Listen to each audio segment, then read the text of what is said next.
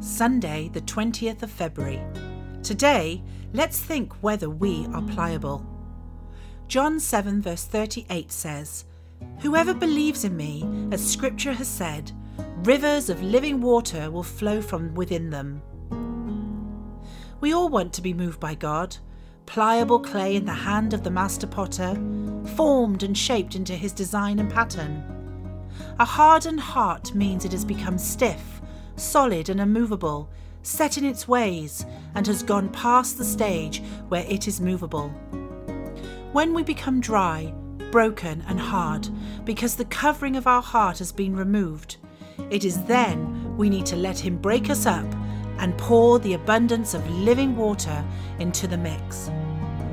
We then let him rework our consistency back into a workable, softened substance that he can then build with.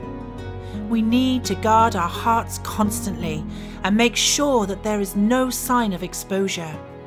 We need to keep the covering of forgiveness, love, and maturity on at all times. And where there is a little hole, a little tear that makes us vulnerable to cracking, we repair it immediately so our heart does not dry out and starts to become dust. We need to be pliable in his hands and not be dry and rigid.